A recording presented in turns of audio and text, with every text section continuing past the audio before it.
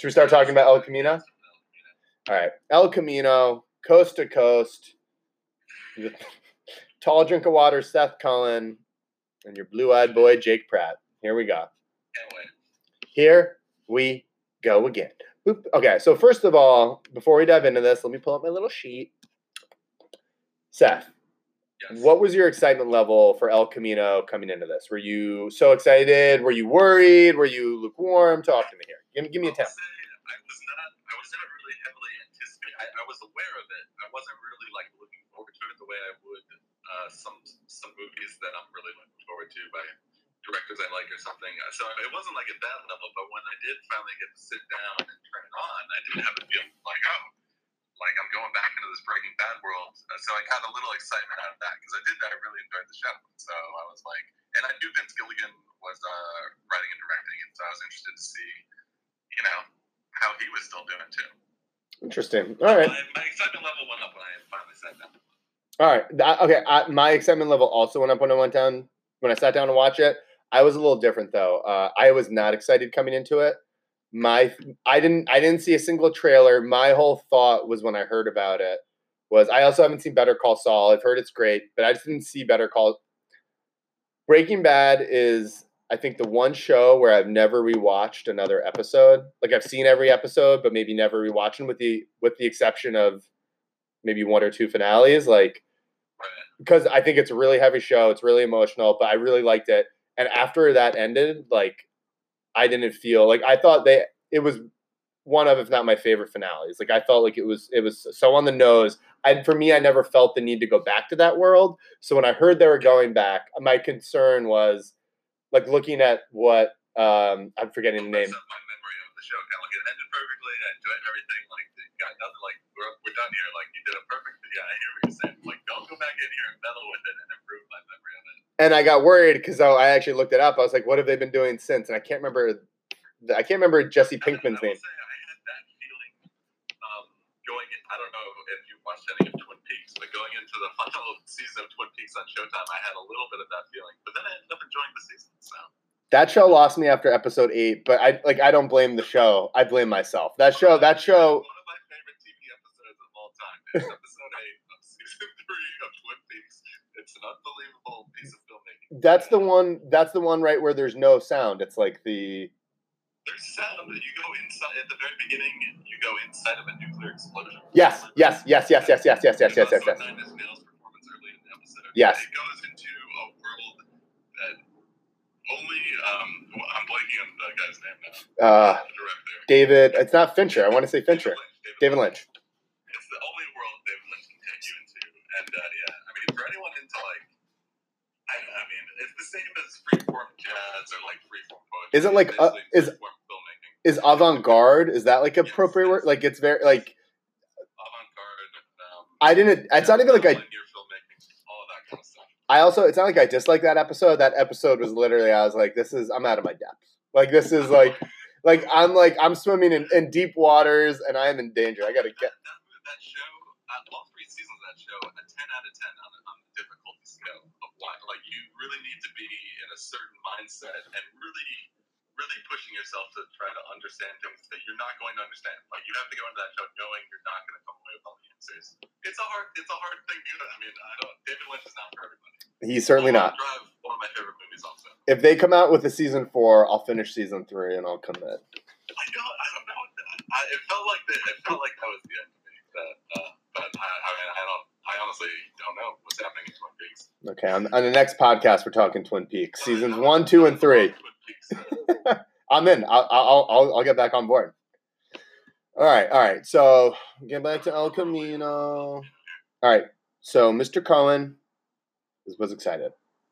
I was not so much, but I'm not gonna lie. Once I sat down and watched the recap, I was like back. I was immediately back in, and I quickly was like excited again. So okay. So we got that out of the way. Yeah, I guess I'd say the structure of this movie is broken up in 2 ways. You sort of have some flashbacks to the original Breaking Bad timeline where Jesse was trapped at the Nazi camp, and there's sort of that whole section of this movie, and then it's intercut with sections of present day Jesse sort of trying to. It's actually basically the same plot as the last season of Breaking Bad, where he's trying to get money to Robert Forster to clean himself so that he can kind of get away free and not have to be looking over his shoulder the rest of his life. Mm-hmm. And I would say I kind of I think the second section I enjoyed the most was the one with him. I forget this actor's name. Who's married to Kirsten Dunst. He plays Todd in Breaking Bad. I think the character's name is Todd.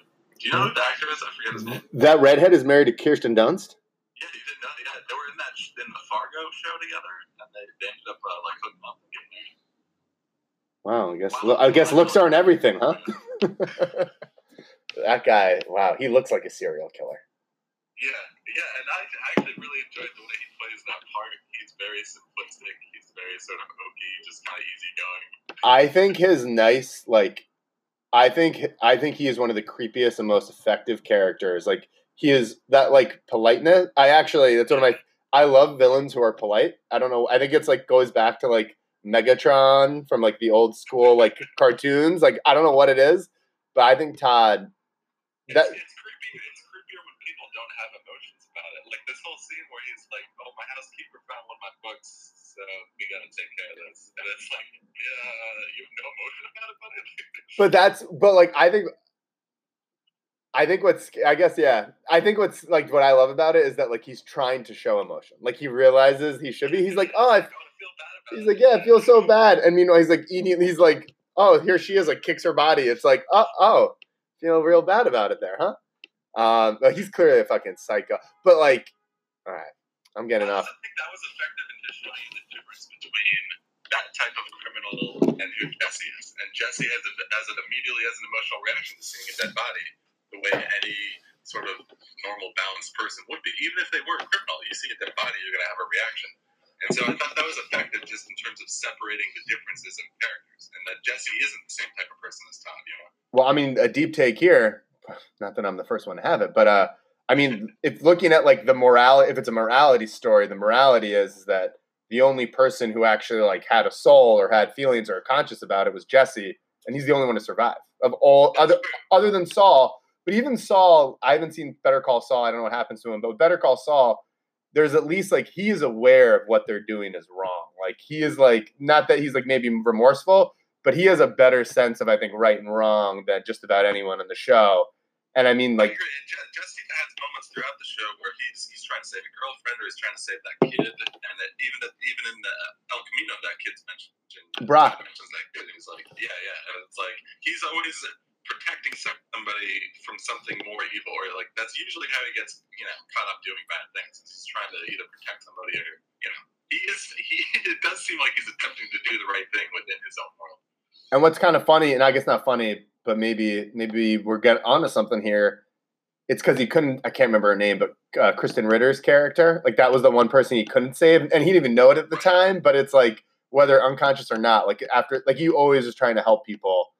Yeah. It was Badger. I mean, all right, let's get into the likes. I'm gonna, because this is gonna lead me into Badger and Skinny Pete.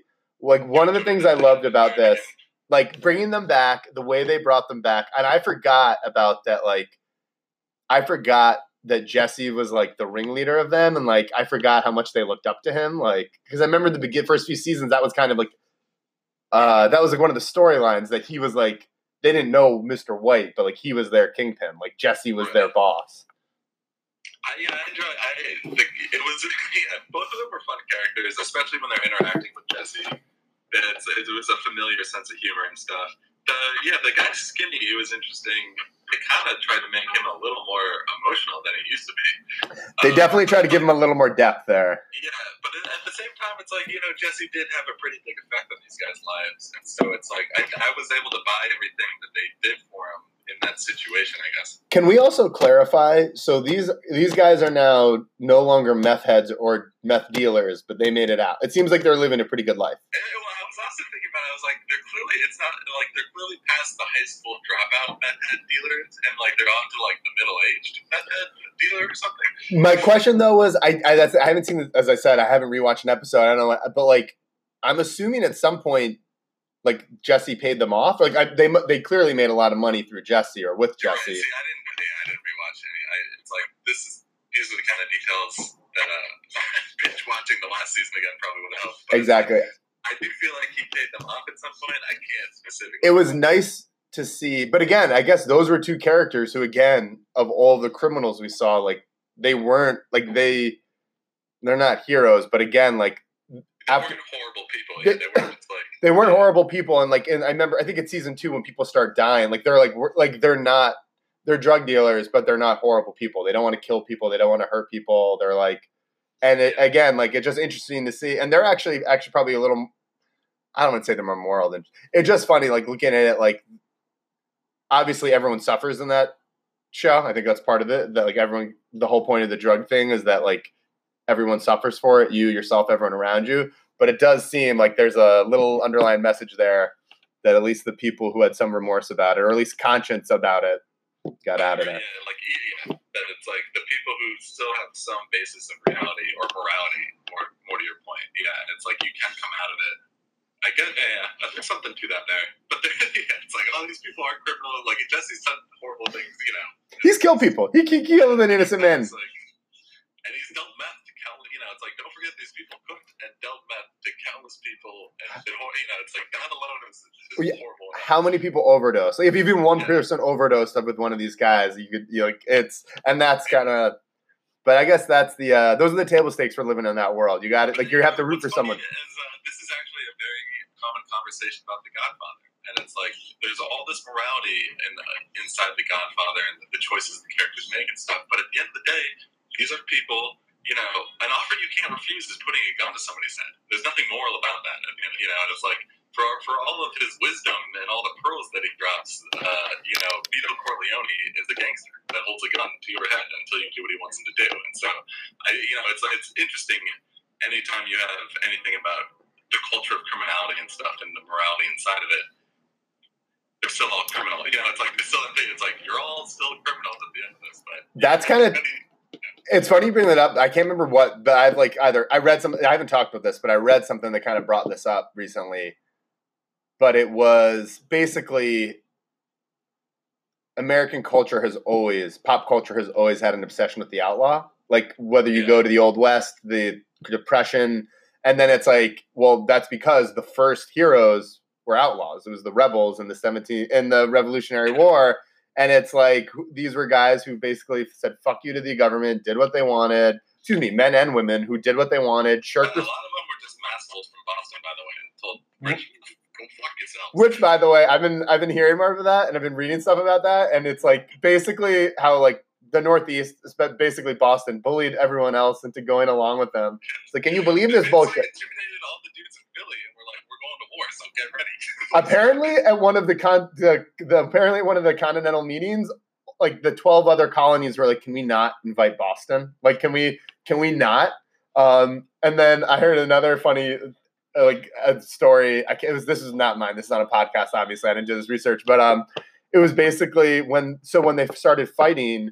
It was a big problem when the Virginia regulars came up, because the Virginia regulars were they were like. They had coats and uniforms, and they were almost like a real army. It was like a real militia. And apparently, literally, the Boston regulars were just fucking hounding them, like, "Oh, nice suit!" Like just ripping them apart. And then what happened was, the Virginians complained, the Virginian officers complained to the Boston officers, and the Boston officers went to the fucking Boston soldiers, and the Boston soldiers were like, "Ah, come on!" They literally were like. They got beers. They're like they literally started drinking with the Virginia officers. We're like, come on, fucking we're just fucking around, you pussies. Let's fucking. We've had massholes for over 300 years, and they're not going anywhere. They're not going anywhere. We've also had some dainty flowers from the South dressing pretty for a while too. That's true too. Back to El Camino. Yeah, wow, we are just going down rabbit hole after rabbit hole today. Okay, El Camino. From our Revolutionary War conversation. Right. All right. Well, so okay. So first of all, talking about likes, I think we clearly both like Skinny Pete and Badger, getting back into that world. I'll tell you, the things I liked the sequence. I think I said this earlier. I liked the sequence with him and Todd and Todd's housekeeper situation, and I just thought that was all very interesting and well acted by both of them. I did sort of enjoy the sequence of trying to find Todd's money. I guess that's sort of the link between the past timeline and the present timeline. Is you get to this point where he remembers Todd hid his money somewhere, and you get to the current timeline. Jesse's searching for money to sort of clear himself with Robert Forster's cleaner character. Which, by the way, the Forster character, I'm a big fan of Robert Forster. I think he's a great actor, and he died recently. I say he died on Friday. We should shout out to Robert Forster, great actor. Yeah, I don't know. Was that his very last role? I believe it was. Yeah, I mean, that's always interesting to see that. But his character, I understand he's the cleaner. I'm not totally sure how he gets these birth certificates and social security numbers. And all I know is he takes money and he gives you a new idea. Those characters are a little hard for me to buy if you give me no background on it, like how he's doing that stuff. They're definitely going for what's the Tarantino, the Wolf guy? Yeah, it's kind of a Winston Wolf. Winston Wolf, but the thing is, like with Winston Wolf, like he's a problem solver though. So it's like you got a body minus a head in a car. I'm going to come solve your problem. Exactly. Like I feel like I think they're trying to go for the same like shtick there, and that it's like a guy who could fix anything. But the difference with Winston Wolf is like you actually see him fix it. Like you know how he did. Like you see him think quickly, you see him act quickly, you see him solve the problem like in time. He controls the situation. He gets fucking tough motherfuckers in hand, and he's like, "This is what we're doing." And with Robert Forster, although I will say I loved when every scene he has with Robert Forster is awesome. When he is like basically calls him out, I'm not gonna lie. The vacuum cleaning store is a great scene. When he calls him out, and he's like, "You're not gonna call the fucking cops." Like and I was thinking, I was like, this is Jesse acting like Walt. He's smart. And then when the cops pull up, I was literally laughing. I was like, oh.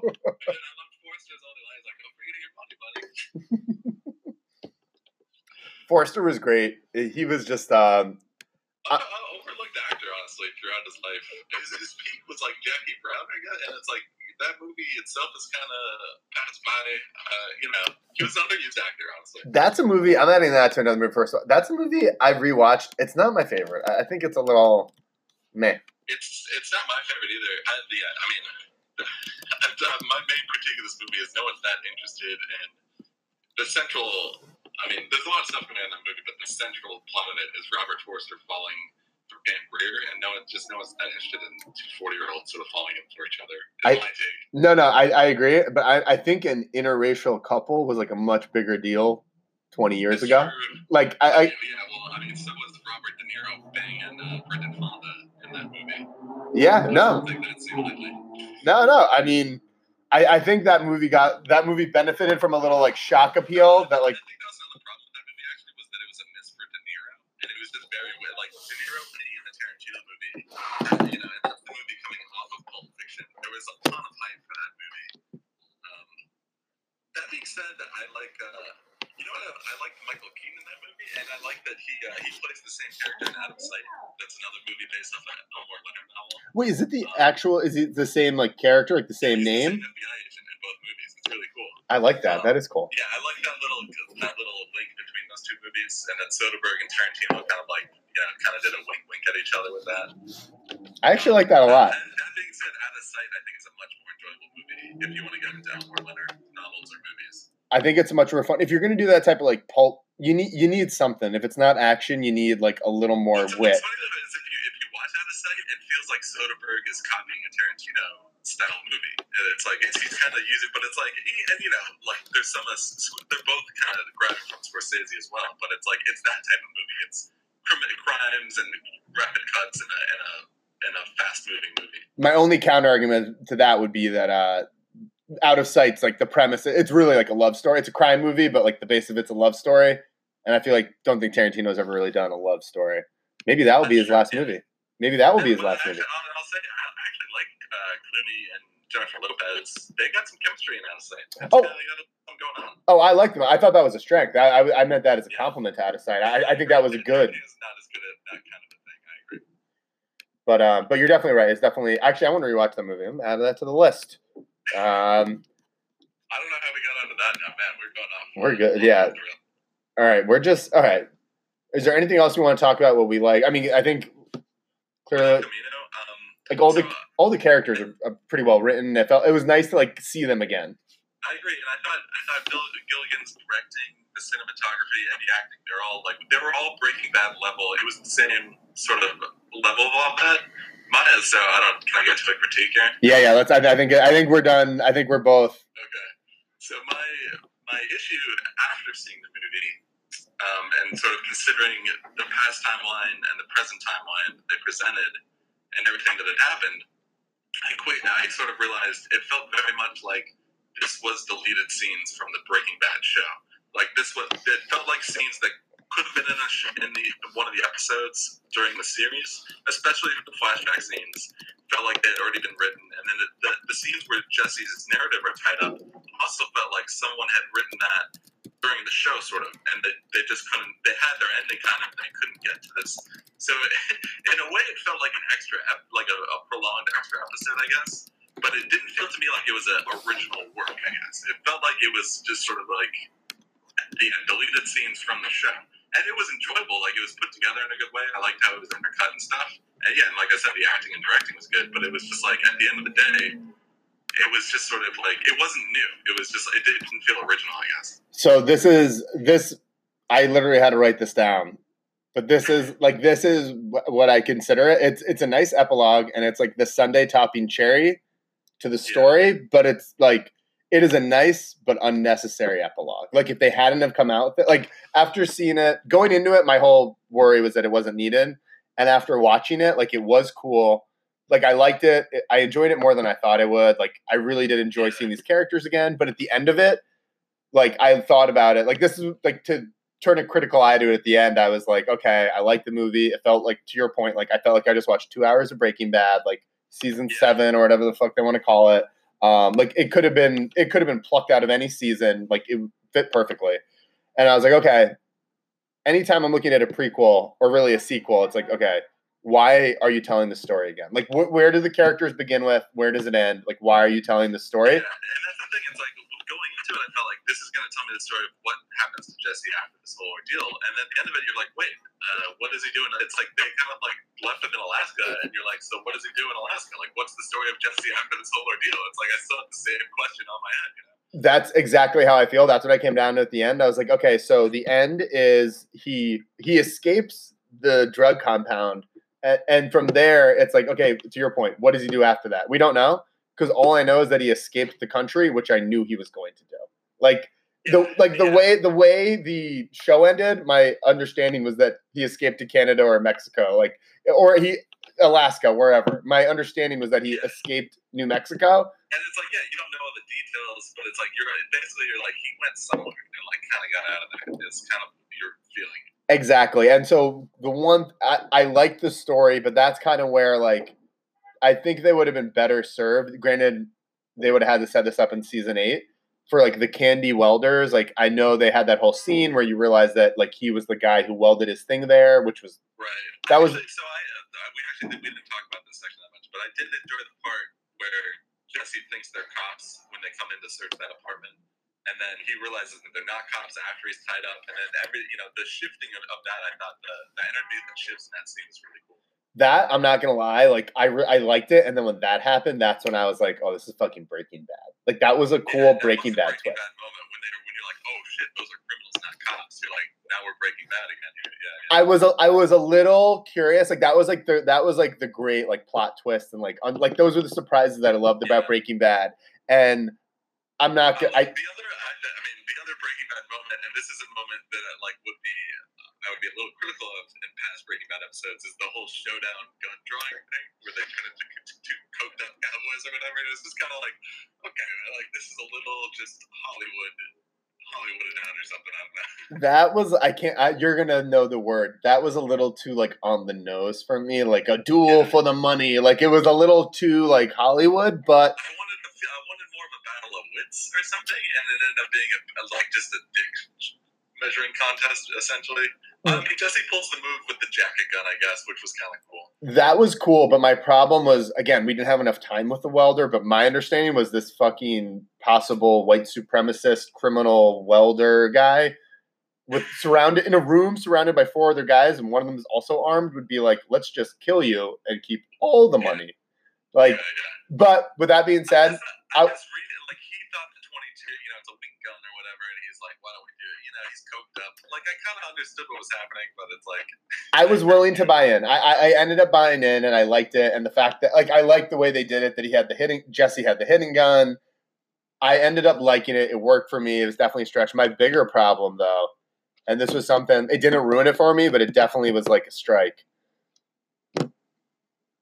Jesse shaving his beard. Jesse walking around New Mexico walking around Albuquerque for 7 days. Like, that was another. I thought that was like a Walter White-esque. Like, he was sort of taking something where it's like, I need to get back to myself. Like, I can't be this grizzled, like, dirty man or something. Like, I need to get back to Jesse or something. I agree 100%. But and I think that, like, that's definitely, my understanding was that's definitely what they were going for. Like, it was like, that was Jesse reclaiming his identity. But for me, it was like, I guess I just had a problem with him wearing a skull cap. Like, if you're really in that situation, it doesn't make a lot of sense. It's just kind of like... That was like, it was just for me, it was just... The amount of, like, you see the amount of police and FBI cars that show up when he leaves Skinny Pete's, and it's just like, when you have that much heat on you, you will do anything to stay out. You know, it's like, you wouldn't... Yeah, I kind of agree. That was... And again, that was something I'm willing to suspend. It's just like, it was... For a Breaking Bad episode or movie or show, it was just, I felt like one too many leaps. Like, they asked just for one, and not that it ruined it for me, but like, usually what I loved about Breaking Bad was how realistic it was, or at least like how realistic it felt in their world. Yeah. Like, it was never, the most dramatic parts were dialogue. Like, it was usually with a few violent episodes, like, but and it was always very lean. Like, there was nothing extra. It was always very like trim, efficient show. That like, there was no like extra bow ties or anything. Yeah, I mean, I liked it. Oh, I mean, really, those were my only two critiques. Like, outside of that, like, I really did like it. Yeah, I think, like, at the end of the day, like to your main point, it didn't ruin the show for me, or it didn't ruin my memory of the show. So I'm happy about that. But it didn't really enhance it. So it's like, you can't say it's a full home run where it's like it made it better somehow. Where it's just kind of like, to me, it really felt like this was stuff that had been written before they had finished the show, and they just couldn't quite figure out how to encapsulate it all in the amount of time they had. And so I think it was a good idea to like save the stuff and make a movie out of it. But at the same time, it's like, I just didn't get the answer to my original question when walking into the movie, which is kind of like, what happens to Jesse? What really does happen to Jesse? And then it's like, you get to the end of the movie, you're like, I still don't know. Also, why couldn't he go pick up Brock? Yeah, well, so I'm trying to remember, this is another thing that last episode of Breaking Bad, I feel like they killed that kid. And then the time that Todd threatens to go kill the kid, that's before the Nazis kill him? No, they killed the mom. Brock's alive. Oh, they killed the mom. Okay. But I guess maybe the danger there is that... Probably if he got him, then he put Brock's in direct danger because everyone's looking for Jesse. And it's like... That actually, now that I think about it, it is probably the police and the white supremacists were probably all looking at Brock. Like, that's the way, one person he has ties to, I guess. But yeah, I don't know. God knows what happens to Brock when he really leaves town. Like, are any Nazis left? I don't know. They were all shot, or the welding. I don't know. I can't keep track of every character. Yeah, it's a lot. Hopefully Brock's alive. If Brock's alive, things are... Like, we should have brought like some super fan on that remembered every detail of Breaking Bad or something. But it's like, I watched the show and I enjoyed every episode, but I don't have that kind of... I can do that for Game of Thrones, but not for Breaking Bad. Was just it's so good, but every episode is so heavy. I'm like that's it. Don't need to rewatch. Yeah, I mean, I've rewatched some since it aired and stuff, but yeah, it's like I can't remember the specifics of every little thing. Are hard for me to do. All right, so here's a question for you: do you think this works as a movie? Like as a standalone movie? You give it the 3-minute recap, but does it like work as a movie? Yeah, I mean, it's better than most, like I've seen worse movies. So it's like, I do think it works as a standalone movie. As long as you have some context. So yeah, as long as you watch that recap and have some context, I think it works. The acting and the directing is at a pretty good level. I agree, because Liza walked in like halfway through, and instead of trying to explain to her that it's Breaking Bad, I was just like, it's a crime movie. I was like, this guy escaped. This guy was like a human slave cooking meth, and he escaped and is trying to get out of town. She's like, oh, okay. And she didn't love it, but it seemed to work for her. So I was like, I think it does work. It's a little, without any context, it's a little vague, but I think it works. Like, if Avengers Endgame can work as a standalone movie, then this is just fine. Although that's another question. That's another question.